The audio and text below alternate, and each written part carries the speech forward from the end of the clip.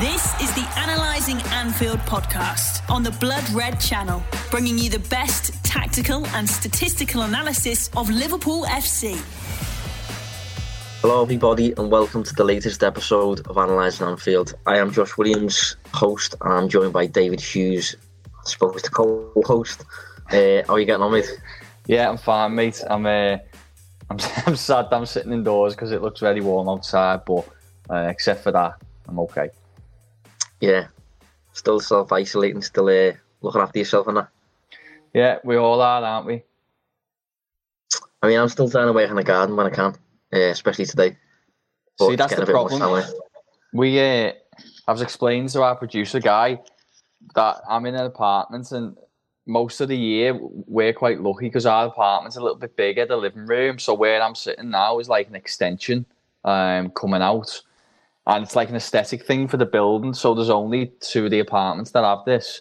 And then everybody else just has a balcony. So most of the time it's good because you have more living room space. But yeah, when it's times like these, unprecedented times, I'd pay good money to be on a balcony right now just to get some proper fresh air. But yeah. So I mean, you mentioned there that it's unprecedented times. It's unprecedented times in the podcast world as well. Last week we did a Q&A, but we can't do a Q&A every single week. So still trying to deliver content. So this week we're going to see what it's like to address an old match, classic match, one that's kind of gone down in Liverpool's history, I suppose, one that'll be remembered. We did put it out there to the public to send in the suggestions, and we might go along with that another week, depending on how they go. But I think one of the matches that got a decent amount of votes was actually Liverpool 4-0 over Barcelona, which we've already analysed at the end of last season. So anyone wanting to see that, just rewind a few months and you'll get it there in the archives. But we're gonna tackle a match that I've already reviewed last week for the Liverpool Echo. And you watched it last night, didn't you, Dave? Yeah, I did, yeah. So we've gone down the route, one of the most memorable for me in terms of how crazy the match was. Liverpool 5, Arsenal 1, the 2013-14 season, when we finished agonisingly second under Brendan Rodgers.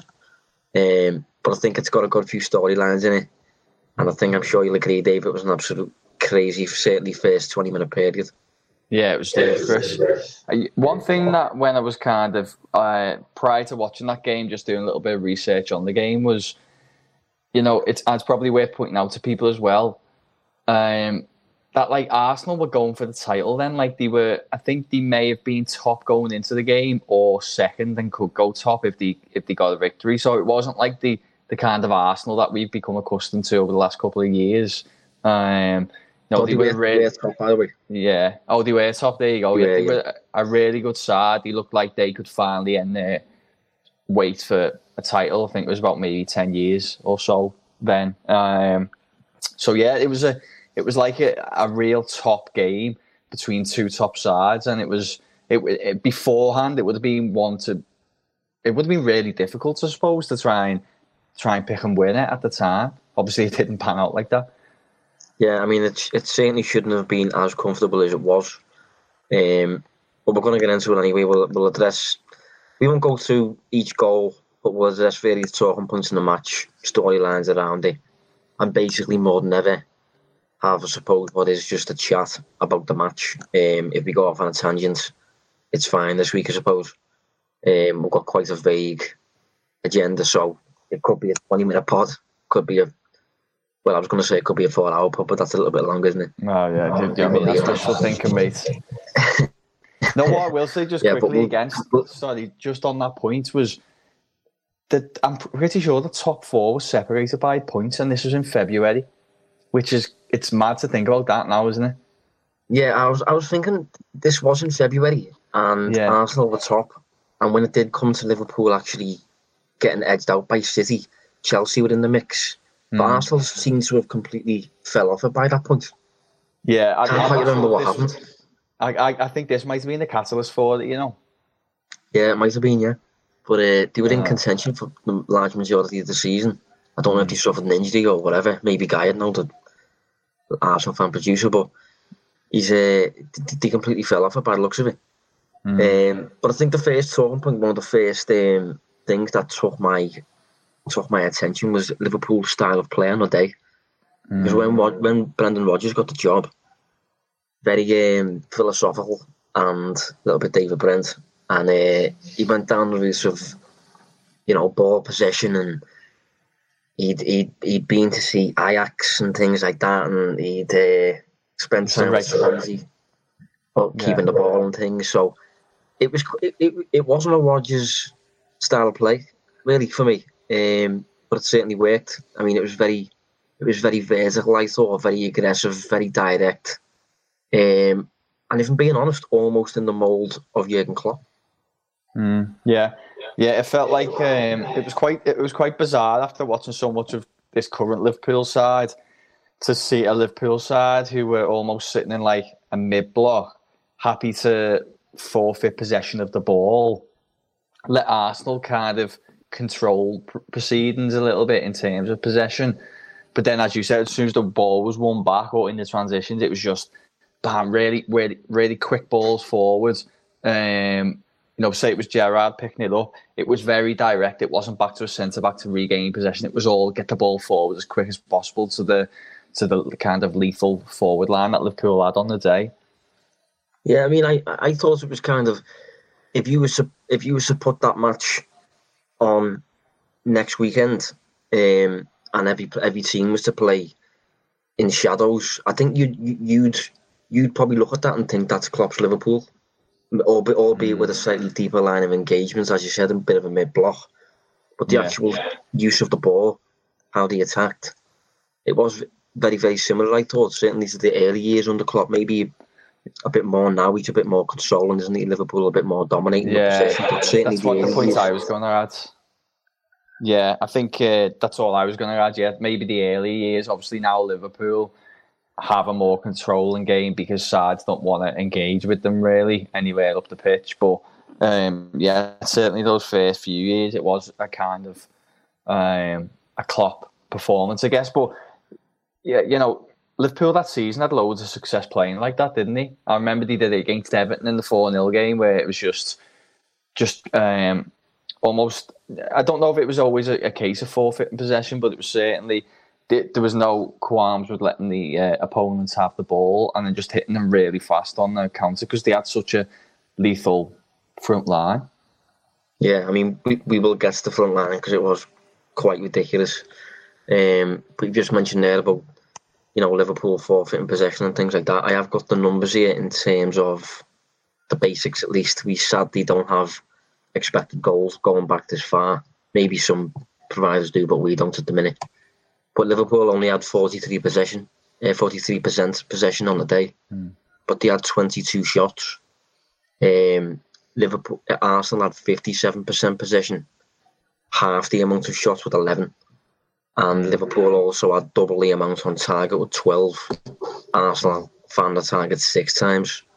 So it was very much, I thought, like a transition-based approach almost, before the real transition game hit European football, really. I think the transition game hit European football when Bayern Munich really demolished Barcelona, and when Borussia Dortmund reached the Champions League final. I think around that. So I think it was happening about now, but it was still a very new thing. Yeah, and I suppose if you look back now and you think the best possible opponent to face in that situation is a team like Arsenal, whose philosophy is very clear and they won't adjust. Like I was watching the game, and this was when they were 2-0 down, 2 or 3-0 down, and they're winning, free kicks in Liverpool's half. And rather than maybe thinking, right, let's go a little bit more direct here, try and get a goal, they're trying to play, restart it with a 5-yard pass backwards or sideways, and it just seemed really bizarre to watch. And I suppose Liverpool and Rodgers knew how kind of they stick to their one philosophy, and therefore they knew the approach to beat it, I guess.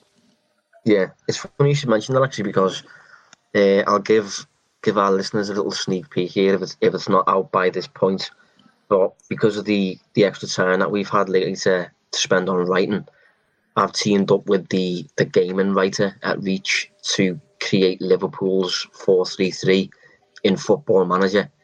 That'll be going up on the Echo website in the next few days or so. So look out for that one if you're into FM20. But just on that, we've been speculating for other teams, other styles of play that we could recreate in Football Manager. And the gaming writer Nathan mentioned Wenger's Arsenal maybe. And I said, well, yeah, but once you lose the ball, there's no instructions at all. There's not a single instruction you can really give them, because Arsenal were very much a possession-based team.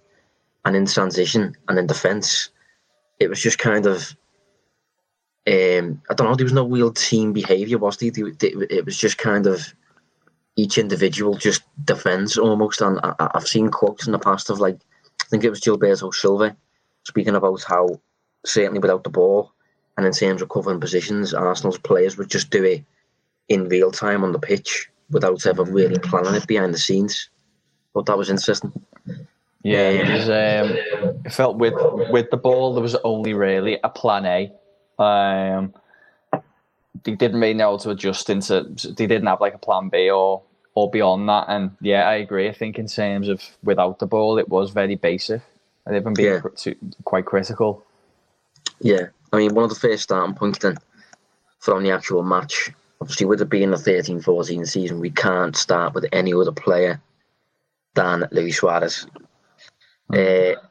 Quick insight, Dave, from an Everton perspective, what was it like seeing Suarez play for Liverpool every single week?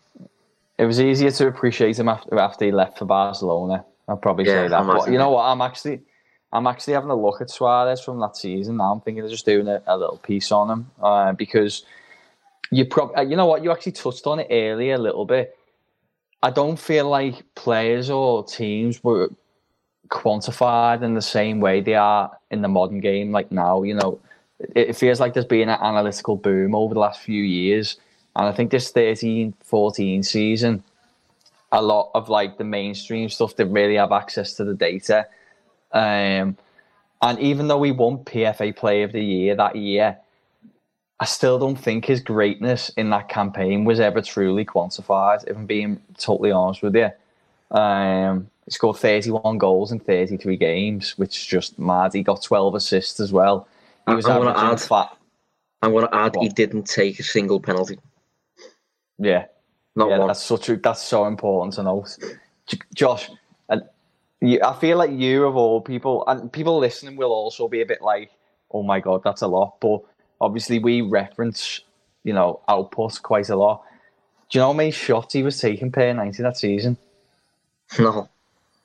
Well, think of like, obviously, you know what, Salah's like 3.8 or something, isn't it? He was he was averaging 5.5 shots per 90. Wow, that is a lot. That in the Premier League. Yeah. Wow. 5.5, and he 45% on target percentage as well. That is insane, isn't it? Yeah, like, I mean, 5.5 per 90. That's like peak Cristiano Ronaldo numbers, I think. Like Lionel Messi and things like that. That's like that. But what stands out, obviously, it's not just quantity; the quality was there as well. It's just, honestly, I think had he done that season, maybe last year, then you know it would have been in 1,000,001 blogs. People would have been making 101 visits about it. But we haven't got the same level of data for that campaign as we have now. As you touched on before, we haven't got expected numbers and things. But certainly at our level, maybe clubs may have had that stuff. But yeah, he was phenomenal. Yeah, that's crazy. That's absolutely blown my mind. 5.5 shots per 90. Yeah, I mean, you mentioned there that he scored 31 goals, and in all competitions for Liverpool that season, he registered 19 assists as well. So that's 50 scoring contributions. And over the course of his minutes, which I'll add, he very, very rarely got injured. he posted a scoring contribution, so a goal or an assist every 65 minutes for Liverpool that season. For perspective, this season, Sadio Mane is every 101 minutes. Mo Salah, I think, is every 118 minutes. Luis Suarez every 65 minutes in that season. He's insane, honestly insane. Yeah. But on that day, he actually played on the right. And Rodgers has since claimed that was because Nacho Monreal was a threat of Arsenal's. And Rodgers thought that if he played Suarez up against him, Suarez would A, be able to cover him defensively, but B, if Suarez was drifting into the space behind Monreal, that'd give Monreal with a decision to make. Basically, do I go and leave Suarez unattended, or do I stay and not support my team in attack? So I thought it was quite a clever little tactical move, that, and Rodgers was quite good at that sort of thing. I think he still is, to be honest. Yeah. It was kind of a good little pressing side when you think about it, because Suarez was really good at pressing, off the ball, and so was Henderson. I'm right in saying Henderson was behind him, wasn't he? Yeah, Henderson was on the right. Yeah. So I think that kind of nullified one of their better attacks on the day. And as we just touched on how great Suarez was, he's so fluid as well. Like, he's really hard to track. So I did find there was quite a few occasions where he'd be drifting inside and Sturridge would be kind of switching out to the right. I mean, you know what? When you actually just really quickly, when you think about that attack on the day, it had Coutinho, Sterling, Sturridge, Suarez. Like, it was a ludicrous front four, really. Yeah, it was. I was going to actually get to that, but I just had a little work out there of them Suarez numbers, by the way. Just to put into perspective how much 5.5 shots per 90 is. If he was to take 5.5 shots per 90 over a full 38 game season, by the end of the season he'll have taken about 209 shots on goal. In comparison to a player who takes 3 per 90, with 3 is a solid return, isn't it? If you're taking 3 per 90 over the course of a 38 game campaign, you'll take about 114. So that's Suarez taking in and around about 100 shots more over the full season than your average top player, I suppose. And when you consider that 45% are on target as well. Yeah, just an absolute massive threat.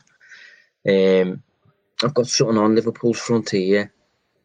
Yeah, the fact that I just got up the side, the actual lineup on the bbc.co.uk, and it's such a shame because they've got the 11 down, and the bottom 5 players, so the attacking players, obviously, you've got Raheem Sterling, Luis Suarez, Daniel Sturridge, Phil Coutinho, and Jordan Henderson.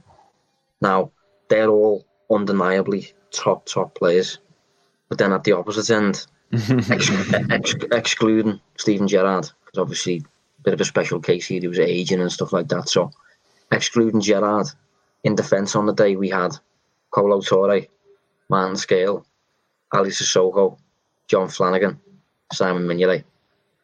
It's arguably the most top-heavy team I think I've ever seen.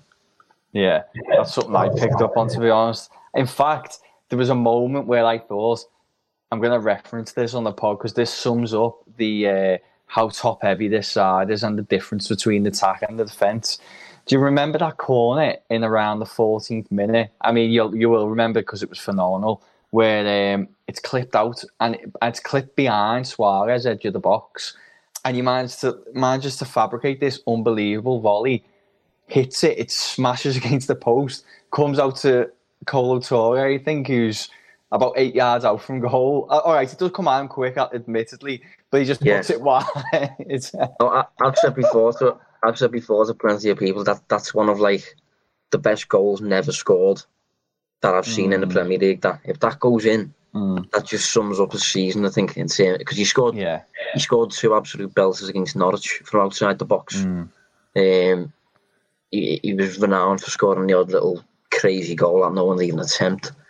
I think that one would have been right up there with his very best. I agree. But just a very quick comparison between Salah's big season at Liverpool and Suarez's last season at Liverpool, because people are inclined to compare that. When I actually looked into the numbers, in terms of goals and assists per minute, I was actually quite surprised at how close they were. I just said before, didn't I, that Suarez was posting a goal or an assist every 65 minutes. Salah every 69. That's quite close, isn't it? And Salah played in the Champions League as well. Yeah, it's an interesting one, because I actually think Salah scored more goals for Liverpool in less games than Suarez, didn't he? Yeah, I think so. But Suarez's first few years, he was very rough around the edges.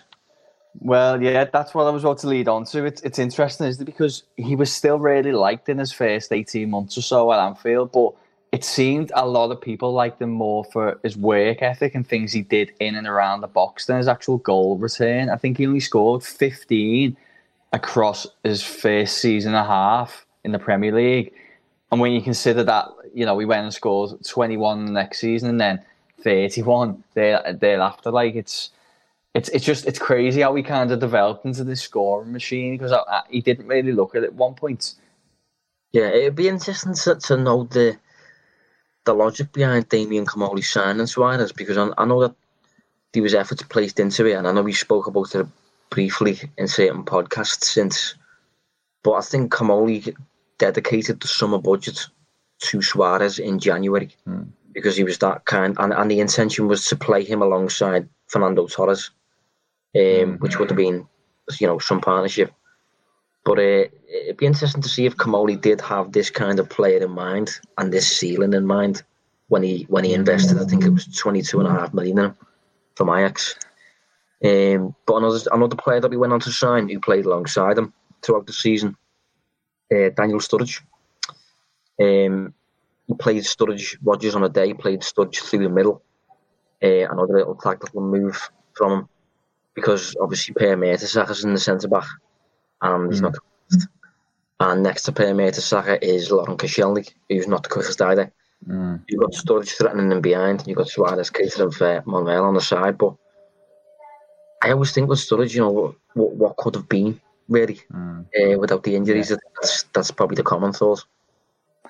Yeah, he was a really good finisher. He had loads of pace. He was actually quite skillful as well. I think people forget that, but he was. When he stood a player up 1-on-1, you always back them really to bypass him. And yet, obviously, another thing, just you touched on the defenders, that they had a really high line as well in that game, I thought. So yeah, he did. Yeah. It played perfectly into Sturridge's hands in terms of just putting balls through or over. Who was it? Was it Coutinho's pass was it the third goal? Yeah, that was ridiculous. It was just a perfect kind of, not even always Coutinho, just a perfect Sturridge goal in terms of someone executing a really good ball behind the defensive line for him to run onto, and obviously you always fancied him, and certainly in that season to score.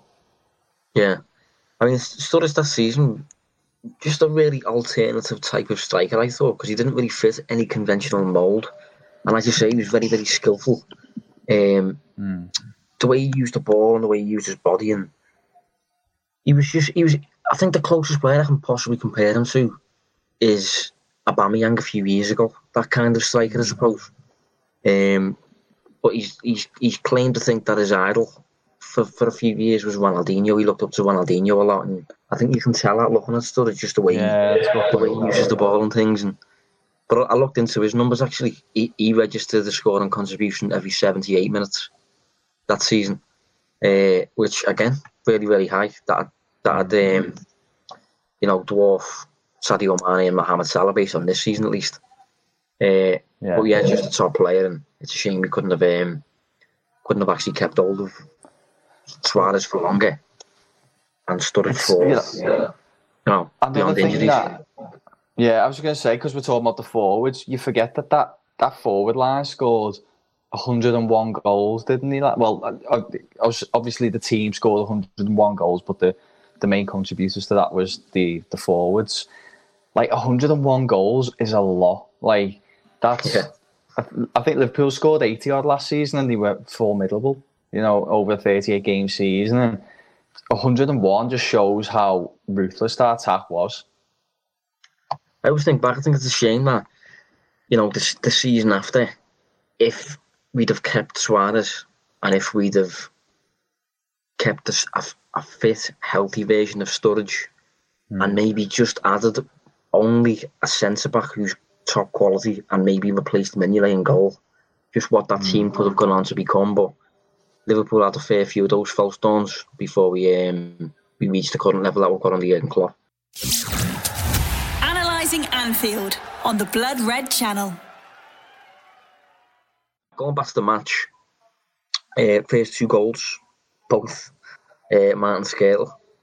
Martin Skrtel scored the brace inside the first 10-15 minutes, was he? 10 minutes. Yeah. What are your thoughts on Skrtel as a defender? I'll be honest, I didn't think he was anything above average.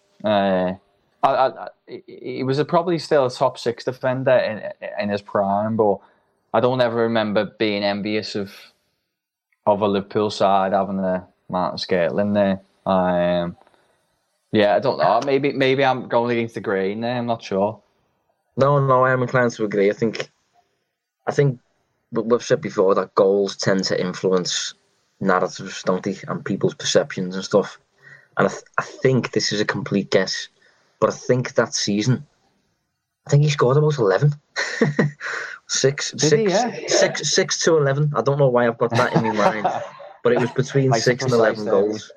Yeah, there's quite a gap there, but it was a lot anyway.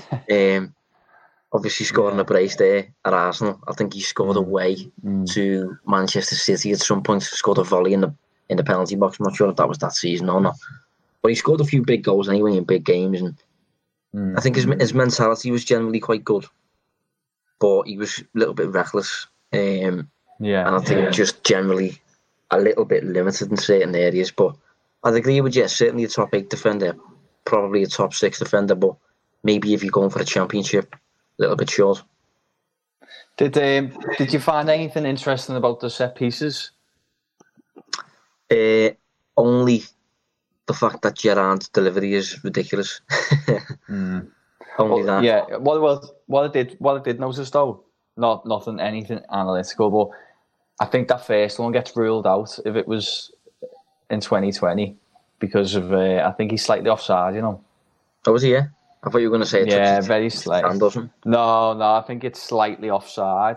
And another thing as well, actually, I know we're going off down rabbit holes here, but it's more of a chilled episode, isn't it? Yeah, that's the idea of this episode. Yeah, I actually thought the first 10 minutes was quite even, I know Liverpool scored 2, but they both come from set pieces. But in terms of the all-round play, I thought, because my memory before watching this game back was Liverpool just blitzing Arsenal within the first 20-25 minutes. And obviously, when you look back on the game of the first half stats, they did dominate them. But the first 10 minutes, when you watch it, it was quite even. And it was those kind of set pieces that really changed the direction of the game to Liverpool's favour. And obviously, thereafter, they just kind of grew into it and started blowing Arsenal away. But it was just interesting how I remember the game compared to how I watched it yesterday. Yeah, I mean, one thing I mentioned in the piece that I did for the Echo covering this game was the fact that Liverpool's game plan to sit in the mid-block, wait for a mistake and then dive forwards, obviously a lot easier to execute when you've got a goal lead or a 2-goal lead. Liverpool got that through set pieces, through Martin Skrtel, and that allowed the game plan to just be very easily applied, I thought. But you're probably right there, in terms of the early stages. I've got a question for you, actually, just before we move on, because we were talking about defenders and you were querying where I stood on Skrtel. Where did you stand on Flanagan, John Flanagan? Because people might forget this, but he was Liverpool captain for the odd couple of games in the season after, wasn't he? And he was kind of, I don't know, he become pretty popular pretty quick without maybe necessarily, I don't know, having the skill set. No, he did. I mean, hopefully he doesn't listen to this podcast. Hopefully he doesn't listen to this podcast, but because he's probably going to perceive me as very creepy when I say this. But I actually went to school with him. He was in the year above me. So I remember him on the playground and stuff like that, the yard, whatever you want to call it.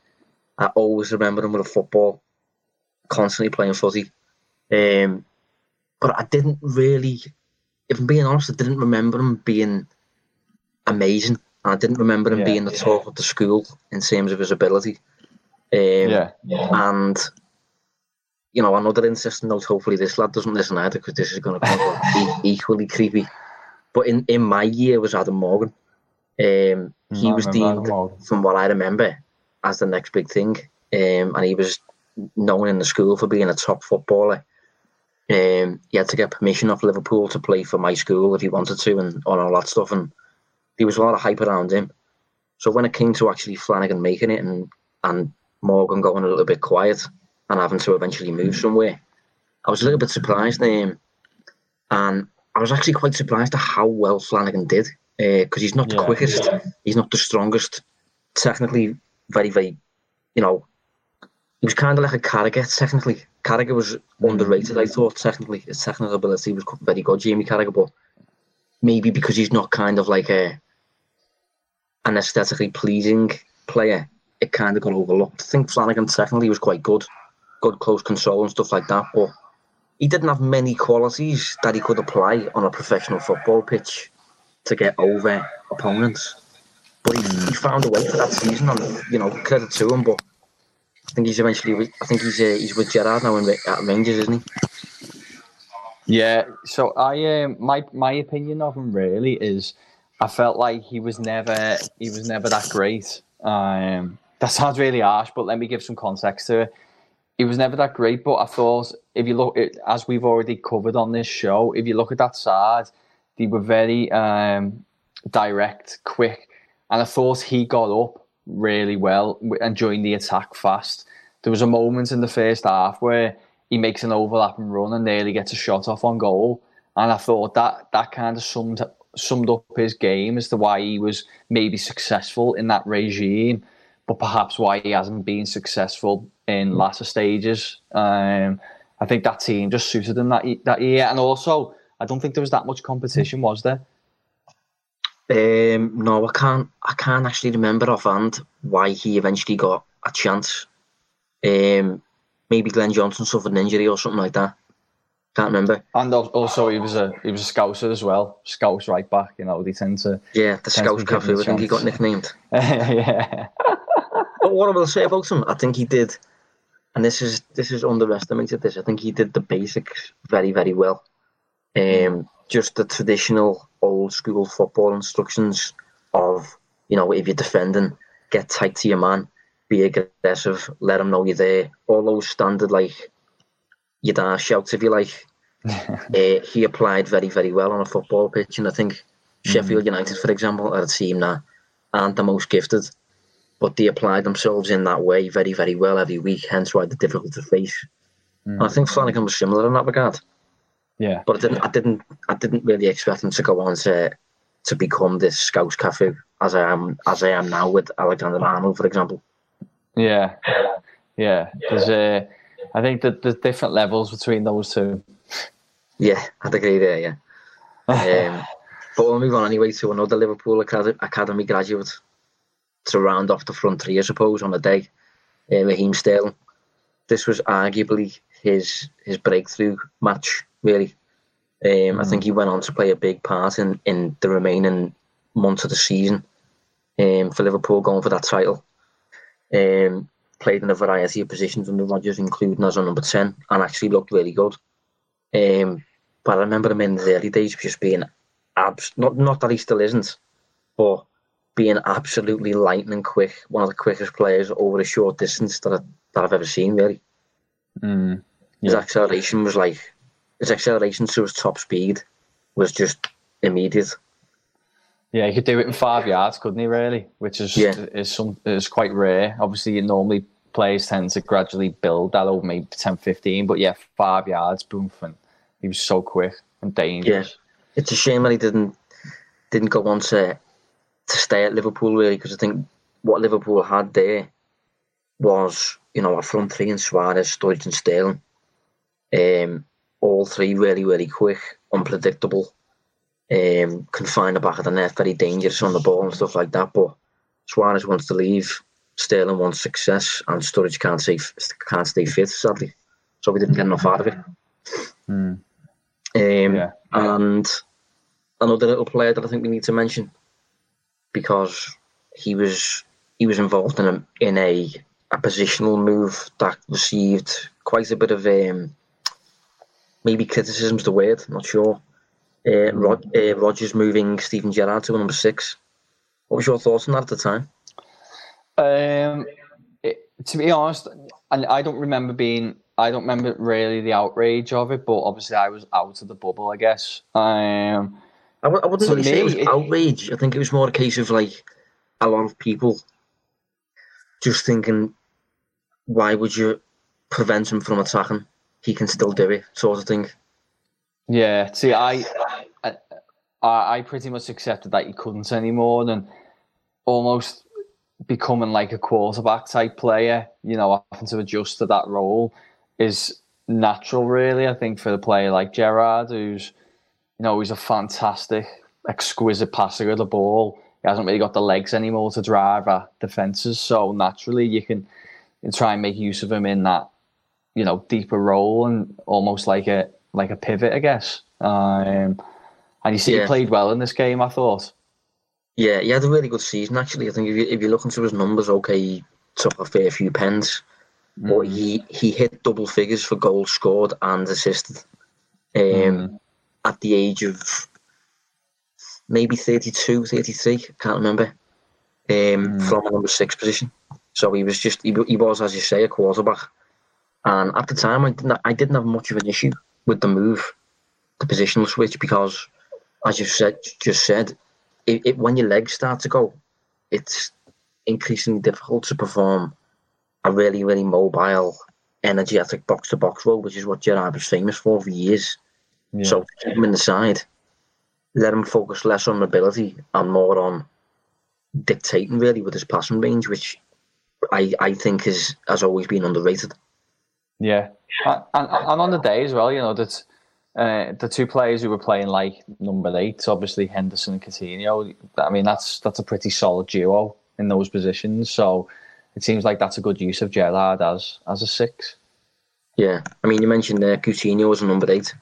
I think I'm right in saying that was one of the first few times he really did that. I think before that he was always kind of a number 10 or a left-sided player. But I think, it interestingly offered a bit of an insight into where he'd end up in the future. Because for Liverpool, he ended up kind of playing a 8/wide player kind of role. And for Brazil, I certainly think he played in midfield alongside Neymar. He was on the left out wide. But I must say, I thought Coutinho was magic. I still love Coutinho. I know what happened, but he'll always be a player that I'll be really, really fond of just because of how amazing he was to watch, I thought. Yeah, no, he was. We were talking about that montage that was doing the rounds on Twitter over the last week or so, whether it was kind of best bits for Liverpool or from a certain campaign. And obviously, I know they're a collection of someone's best bits, so they always look favourable to the player, but you remember how good he was, really, on top of that. And that was just a reminder. He was a fantastic player. But the thing is, in terms of the highlight reel that you've just mentioned, I think the compilation that caught my attention most was just a compilation of a single match against Newcastle. I might have seen a different one. Yeah, he played against Newcastle, and it was when Liverpool demolished Newcastle at St James's Park, like 6-0 or something it was, I think. So whatever year that was, 2014 maybe, Coutinho was just running it. He was just, the passing was superb, and his awareness of what's going on around him, and one step ahead of every other player next to him. I think anyone that wants to watch that, just search into Twitter Coutinho Newcastle, and it'll probably just come up at the top as a compilation of his actions on the day. But I think he was just a top player, Coutinho. Yeah, no, I agree. It's interesting that it hasn't quite worked out for them since he's left. But I think he arguably went to one of the worst clubs in terms of his kind of role and positioning and how he plays. Then going to Barcelona, who already carry a player really in Messi, which sounds ludicrous to say, but I just mean in terms of his positioning and his role within the side. He's very much left to his own devices, isn't he? And Coutinho could be like that sometimes, and hence why he probably hasn't been a success there.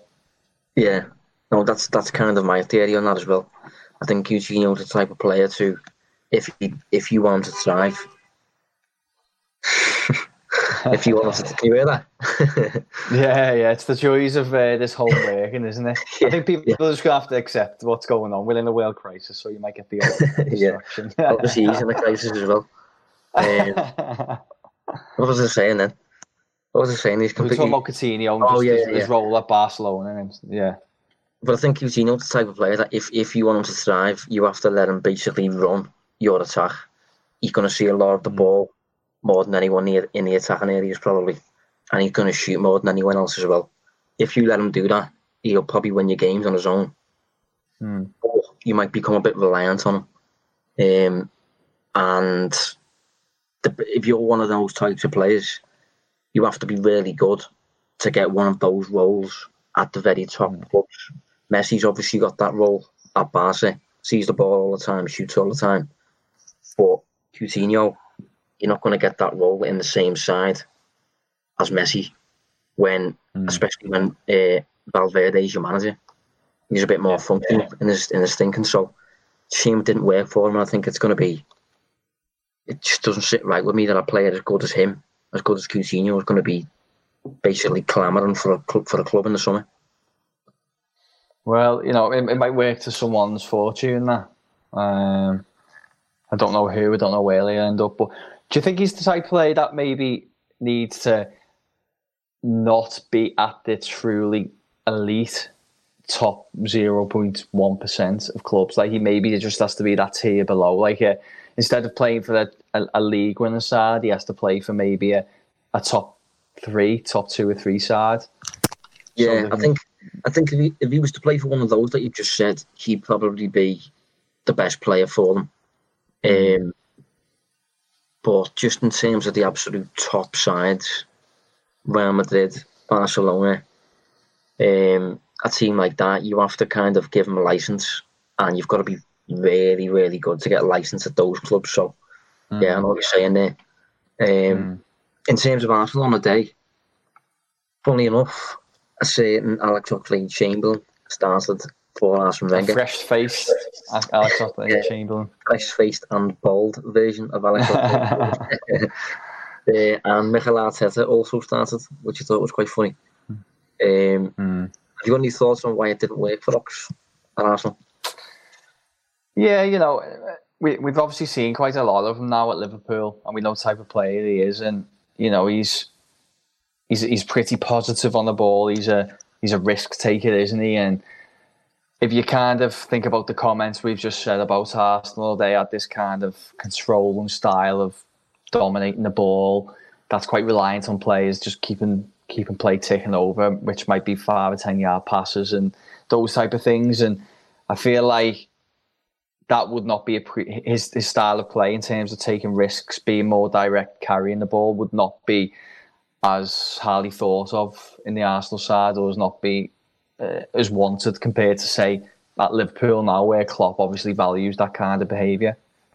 Yeah, no, that's my perception on it as well. I don't think he was very suited to relatively slow possession-based football. I think he's the type of player that thrives in transition.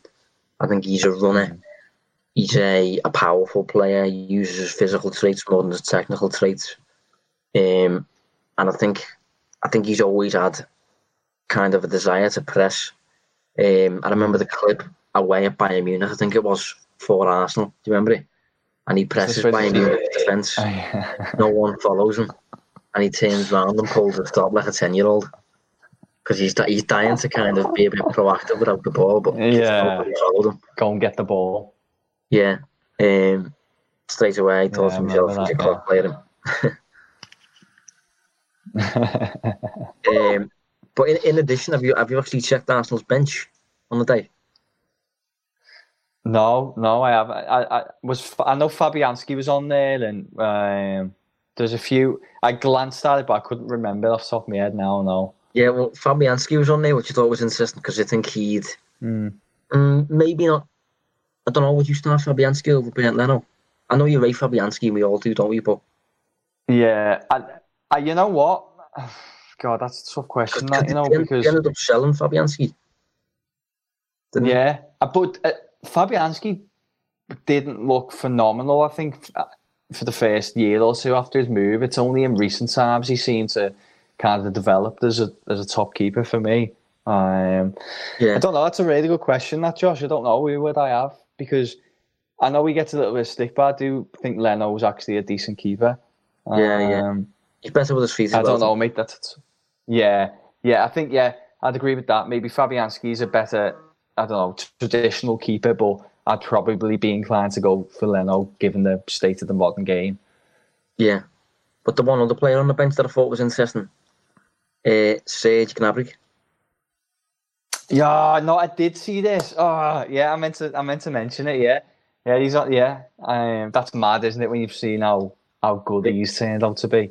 Yeah, he's turned into an absolute top player. To the extent that he'd fit in seamlessly to Liverpool's side, I think. Yeah, but then once again, is he like what we've just been saying about Oxlade-Chamberlain there, and that he potentially, there's an obvious reason why he wasn't a success at Arsenal because of the way the player he is. Yeah, I mean, this was 6 years ago now. He's 24 now, so he will have been 18 on this day. So we obviously weren't particularly ready back then. But I think it's just quite strange that someone as wise as Arsene Wenger didn't really spot the player in there. Well, I don't know, I suppose he did and he didn't. Because he sanctioned his sale, but at the same time, I suppose he had him on the bench at age 18, but I don't know, maybe he's surprised that he reached this level. Yeah. Well, I don't know, it's hard to call that one. Sometimes it's... I don't know, I can't really explain it. Is it he knows that the player wouldn't have fitted in with the philosophy at the club, or I don't know, bizarre, but I mean, he must be kicking themselves a little bit over that one. Yeah. I think overall, the actual match, the way the match played out, Liverpool's 5 goals, I think they kind of highlighted Wenger's decline, actually, for me. I think Wenger was visionary, and I still think he is. But he always placed an emphasis on creative freedom, possession type football, with less of an emphasis placed on what happens when the ball's lost. And I think gradually as football's evolved, those aspects have become increasingly important. And Wenger just got, I suppose, kind of shown up in the big matches because the likes of Guardiola pays a lot of attention to this sort of thing. And I think Guardiola played Wenger twice in the space of a week in Wenger's final season, I think. And City won 3-0 both times. And both matches were just a non-contest. And it was kind of like watching Wenger against an old school manager 20 years ago. Watching Guardiola against Wenger now, if you see what I mean. Yeah, no, I do. I think at that level, it's really hard for the elite to maintain being an elite coach for a prolonged period. I mean, Arsene Wenger did do it to an extent, let's be clear, but we're just talking about the very latter stages now, the last few years of his time at Arsenal. And I think he struggles, but there's not many coaches who've been able to maintain that kind of ability to reinvent and kind of go with the times. You know, you say Ferguson did it, but even I thought Ferguson retired at a very wise age because just those the last couple of years and a few of the European ties, United got found out, and And I think if Ferguson was 5 years younger and lasted another 5 years on top of that 2013 campaign, I think we would have saw, and it might sound controversial, but I think we would have saw a similar kind of demise. Yeah, no, I agree with that, yeah. I think he's quite underrated, Ferguson, in terms of how on the ball he actually is, isn't he? And I think he retired with the awareness that, I don't know, football's become maybe a bit of a different game compared to when he actually started. I think he was always very good at keeping on top of, getting another assistant in every few years who was on top of the new aspects of the game. But I think maybe facing Guardiola's team in the Champions League and getting completely, outplayed, but the majority would. But and facing Mourinho as well a few times and seeing the rise of Manchester City, I think it just starts. I think he maybe started to think to himself, this is getting away from me here. To retain my legacy, maybe I have to call it a day. Yeah, as you said, he's a very wise man. But I tell you what, it'll be interesting now if people want to see a modern day version of this. It'll be interesting to see how Mourinho copes over the next 12 months, 18 months, and whether, because I think he's just on the edge of that cliff now, and it'll be interesting to see whether he can kind of maintain at this level or kind of drop off. Because that's an interesting one now, because it doesn't look great at Spurs. Yeah. Just before we round up then, out of the 5 goals, do you have a favourite? It's got to be the Sturridge one for me, like the 3-ball by Coutinho and the finish. Yeah. I was thinking the other one. I was thinking the one when Henderson pressurises Ozil to the extent that Ozil falls over. And then Henderson he tries to get a foul. Yeah, Henderson counter-attacks, gives the ball to Suarez, and Suarez puts it on a plate for Sterling and Sturridge, but Sterling gets there first. I think that was a ridiculous ball. Yeah, but I think that goal epitomised the game plan, really. What was the 5th goal? I can't remember that. The 5th goal, a ball over the top, Sterling gets his foot onto it, Arsenal play offside, and Sterling runs through, hits the ball right at Chesney, it comes right back to him, and he hits it again, and it goes in. Oh, yeah. I think that was the 5th one. No, you're right, I remember now, because it's obviously the only one that was in at the Kop end, wasn't it? Yeah, because the game was already virtually won by that point. Yeah. So unless you've got anything to add, Dave, I think we'll round up there. Let us know what you think. I'm just laughing to myself, just quickly, I'm just laughing to myself that Guy, our producer, is a big Arsenal fan, and he's going to have to listen and watch all this back. Yeah. To add to his sorry, mate. To add to his happiness of self-quarantine. So anyway, let us know what you think of this episode. This was obviously a bit of an alternative one, but we've got to find ways of creating this sort of content. So let us know what it was like, and if you've got any other matches that you want us to tackle that we haven't previously tackled inside the past year, then give us a shout. Thanks for joining us, Dave. Cheers, mate. And we will see you next week. You've been listening to the Analysing Anfield podcast on the Blood Red channel.